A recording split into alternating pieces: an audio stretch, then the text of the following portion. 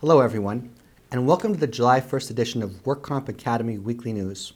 I'm David Jimenez with Floyd, Skeren, and Kelly. Thanks for joining us today. Let's get started with our litigation report. The U.S. Supreme Court ruled that makers of generic drugs already approved by the FDA cannot be held liable under state law for claims of design defects. The decision tossed out a $21 million jury verdict in favor of a New Hampshire woman who suffered horrible skin burning over most of her body and was nearly blinded after taking a pill to relieve shoulder pain. The court majority said the FDA had approved this drug for sale and that federal approval trumps states' consumer protection laws. Karen Bartlett, the woman who suffered the severe reaction, sued Mutual Pharmaceuticals. Bartlett took Solandac, a non-steroidal anti-inflammatory drug, at the direction of her doctor, and she had a rare but severe reaction. The skin on nearly 2/3 of her body burned away. She spent more than 2 months in the burn unit of a Boston hospital, and she was left with permanent injuries. Bartlett's lawyers argued that Solandac was more likely than other similar pain relievers to cause the severe reaction that Bartlett suffered, known as toxic epidermal necrolysis. And a jury decided the pain pill was unreasonably dangerous, awarding Bartlett $21 million in damages. The company appealed, arguing that the verdict conflicted with federal law. Justice Samuel Alito wrote for the court majority and admitted that Bartlett's situation is tragic and evokes deep sympathy. But a straightforward application of preemption law requires that the judgment in her favor be reversed. Chief Justice John Roberts Jr. and Justices Antonin Scalia, Anthony Kennedy, and Clarence Thomas agreed. Dissenting Justice Sonia Sotomayor said that the court has left a seriously injured consumer without any remedy despite Congress's explicit efforts to preserve state common law liability. The ruling creates an oddity in the law. The Supreme Court said in 2009 that people who are hurt by a brand-name drug can sue the drug maker for damages. But now the same is not true for those who take a generic drug. About 80% of prescriptions written in this country are for generic drugs. The WCAB ruled that a lien claimant need only file one activation fee in a case with multiple applications. Here's what happened in the case of Hinks versus Pavlo Weinberg and Associates. Elia Hinks claimed that she sustained industrial injury to her head, back, shoulder, lower extremities, and multiple body parts as a result of a specific traumatic injury and a continuous trauma. 2 applications were filed accordingly. Lien claimant MH Express Pharmacy filed a lien in the specific injury case only in 2004. The specific injury case was then dismissed without prejudice in 2006. The pharmacy claims it was never notified of the dismissal. The pharmacy paid the lien activation fee in the dismissed specific injury case in 2013, 6 days prior to the lien conference. The WCJ issued an order dismissing the lien claim for failure to pay lien activation fees in the CT case with prejudice. The pharmacy filed a petition for reconsideration of that order. The WCAB granted reconsideration and ruled that only one activation fee was required where liens are filed in one or more cases involving the same injured worker by the same lien claimant. Only one lien activation fee is required. The order dismissing the lien claim was rescinded and the case was returned to the trial level for further proceedings. The Court of Appeal revived a dismissed lien claim in the infamous Premier Medical Management cases. Here's some background leading up to this decision. In 2002, SIGA initiated a proceeding against Premier Medical Management Systems Incorporated in which it alleged that Premier engaged in billing fraud, fee splitting, and the unauthorized practice of medicine. At some point, 2 of Premier's executives, David Wayne Fish and Bridger Greg Bassino, as well as Premier itself, were criminally charged with filing false and fraudulent claims, filing false tax returns, and unlawfully receiving compensation for the referral of clients.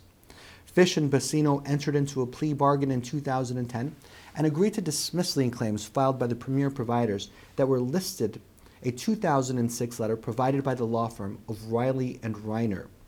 Champion Medical Group, doing business as Universal Psychiatric Medical Center Incorporated, was one of many lien claimants represented by Premier Medical Management Systems Incorporated. Universal assigned some of its liens to Premier for purposes of collection. As part of a plea bargain, Premier dismissed the lien claims of 109 entities, Universal's included. The WCJ upheld the dismissal of Universal's claim over its objections, and the WCAB denied Universal's petition for reconsideration without issuing an opinion of its own. Universal claims that it was not a Premier provider, that Universal only hired Premier to perform billing and collection services and had no authority to dismiss its liens. In response, the WCJ gave 10 reasons why Premier had the power to dismiss liens of the Premier providers, including the Universal lien with prejudice. The Court of Appeal, in the unpublished opinion of Universal Psychiatric Medical Center Incorporated versus the WCAB, ruled that, as it turns out, none of these reasons apply to Universal. The Court of Appeal went on to say that the WCJ ignored the facts that were unique to Universal's case. In fact, there is evidence that Universal cannot be included in the class of Premier providers.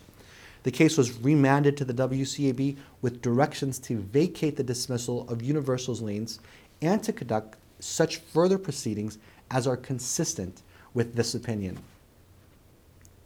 And now, our fraud report. The State Fund filed a RICO action in the United States District Court against a number of entities related to Pacific Hospital of Long Beach. The complaint alleges that these defendants participated in a scheme to defraud the State Fund for medical services, spinal implant hardware, medications, and other services. The complaint goes on to specifically allege that these entities formed and operated shell corporations and represented that these corporations were manufacturers of spinal hardware when they did not. The fund further alleges that these entities billed for services at substantially higher rates than are allowed under the official medical fee schedule by upcoding and unbundling items in their billings. The complaint alleges that they billed at rates of up to 10 times the average rate for over-the-counter medications, and that they billed for nurses as assisting surgeons. State Compensation Insurance Fund claims that these acts constitute a violation of the Racketeer Influenced and Corrupt Organizations Act. The fund alleges it has paid Pacific Hospital at least $141 million for the services purportedly rendered by Pacific Hospital. In a sixth cause of action, the fund seeks to rescind settlement agreements to resolve liens filed with the WCAB with the defendants that resolved lien claims as far back as 2004. The fund alleges that State Fund's consent to enter into these settlement agreements was obtained by fraud. The U.S. Attorney for the Central District of California has been investigating allegations that the Pacific Hospital of Long Beach executive paid kickbacks. Last April, Federal Bureau of Investigation agents raided the hospital as part of what the agency termed fraud investigation. The Court of Appeal sustained the terms of probation imposed on a worker who was convicted after a jury trial. A 45-year-old Stephen Eugene Harder was found guilty of 5 counts of workers' compensation fraud after a January 2012 jury trial. The case stemmed from a February 2009 complaint from the State Compensation Insurance Fund alleging Harder was attempting to exaggerate his industrial injury and claiming that it was more severe than it actually was.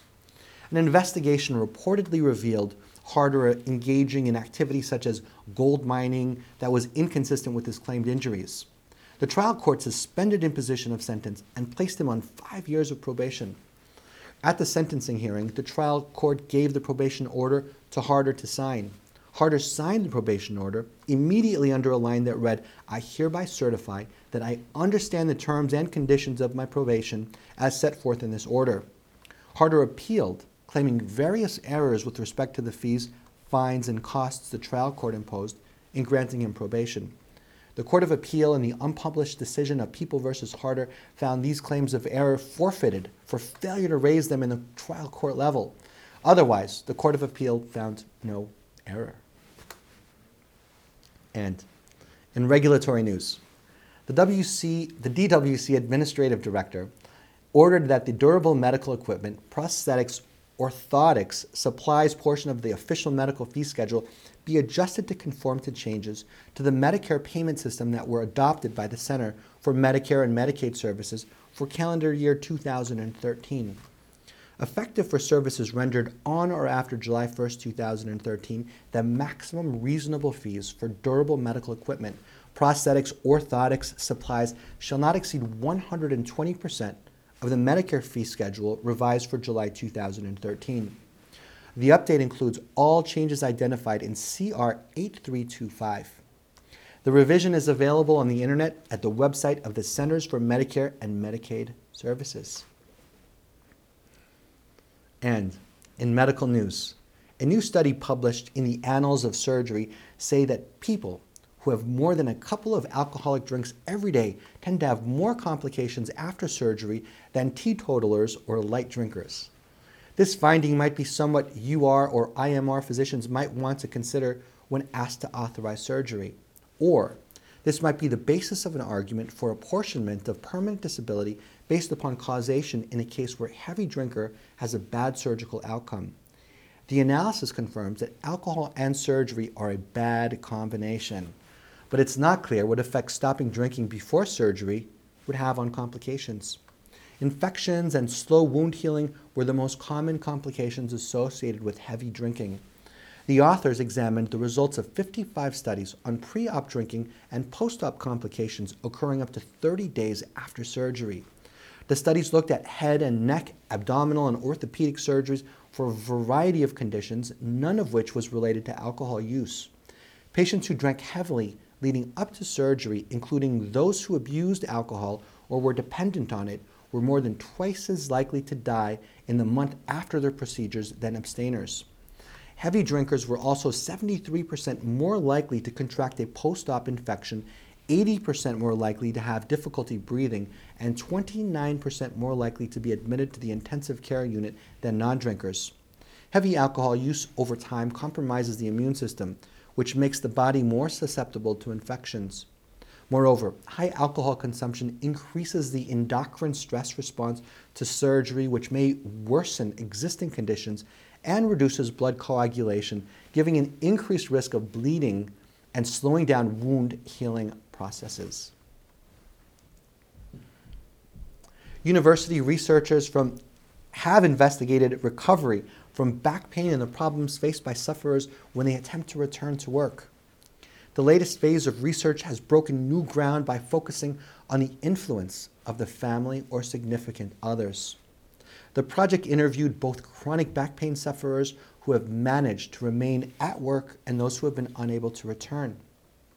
Family members were also interviewed, widening understanding of these issues surrounding recovery from back pain and return to work.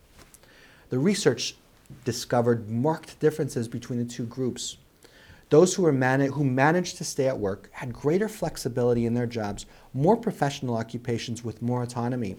This type of work appeared to be very important. It seemed to help them manage their back pain condition, and they also had more support from their employers. The researchers found that the family members of those who managed to stay at work were much more independent of each other. They were supportive, but seemed quite separate, whereas the families of back pain sufferers that weren't working were very involved in each other's lives. The study draws attention to the role that social factors play in back pain and how families, physicians, and employers can play a supportive role in enabling sufferers to return to work. And in financial news, a new Fitch rating report claims that underwriting results for the U.S. workers' compensation market is set to improve over the remainder of 2013, reversing several years of bad performance. Workers' compensation is the largest segment of all U.S. commercial lines, representing 18% of property casualty industry commercial lines' net written premiums. And workers' compensation has been the worst performing major commercial line segment for some time. However, the 2012 industry aggregate segment combined ratio improved to 110% from 117% in the prior year. Fitch projects a 105% combined ratio in 2013. Following a long period of declining premium rates, workers' compensation pricing has increased for 2 consecutive years with little sign that pricing trends will reverse in the near term. The Council of Insurance Agents market survey indicates that workers' compensation rate hikes are accelerating with a nearly 10% increase in first quarter 2013. And in other news, the State Compensation Insurance Fund selected Dr. Dinesh Govindaro as its new Chief Medical Officer. As Chief Medical Officer, Govindaro will represent State Fund as an advocate for California injured workers and a driver of change in regulatory and medical forums. His duties are to provide critical oversight of the organization's medical provider network, work with State Fund's Claim Medical Division to develop policies, procedures, and enhance programs that drive high-quality care for injured workers, and work collaboratively with State Fund's utilization review organizations to optimize processes. Tom Rowe, President and CEO of the State Compensation Insurance Fund, said that the State Fund is fortunate to have Dr. Govindaro come on board and bring his unique and seasoned perspective to head medical operations. Prior to this appointment, Dr. Govindaro served as VP and Medical Director at Concentra and as medical consultant to various organizations, including NASA's Jet Propulsion Laboratory and Toyota. Dr. Govindaro earned a Bachelor of Science degree in genetics from UC Berkeley, a medical degree from Heinemann University School of Medicine in Philadelphia, and a Master's in Public Health degree from UCLA. He is board certified in occupational and environmental medicine. Well, that's all our news and events for this week. Please check out our website daily for news updates, past editions of our news, and much, much more. And remember, you can subscribe to our weekly news podcasts and special reports using your iPhone, iPad, iPod, or Android device by searching for Work Comp Academy with your podcast software. Again, I'm David Jimenez, a partner with Floyd Skeren and Kelly. Thanks for joining us today, and drop by again next week for more news.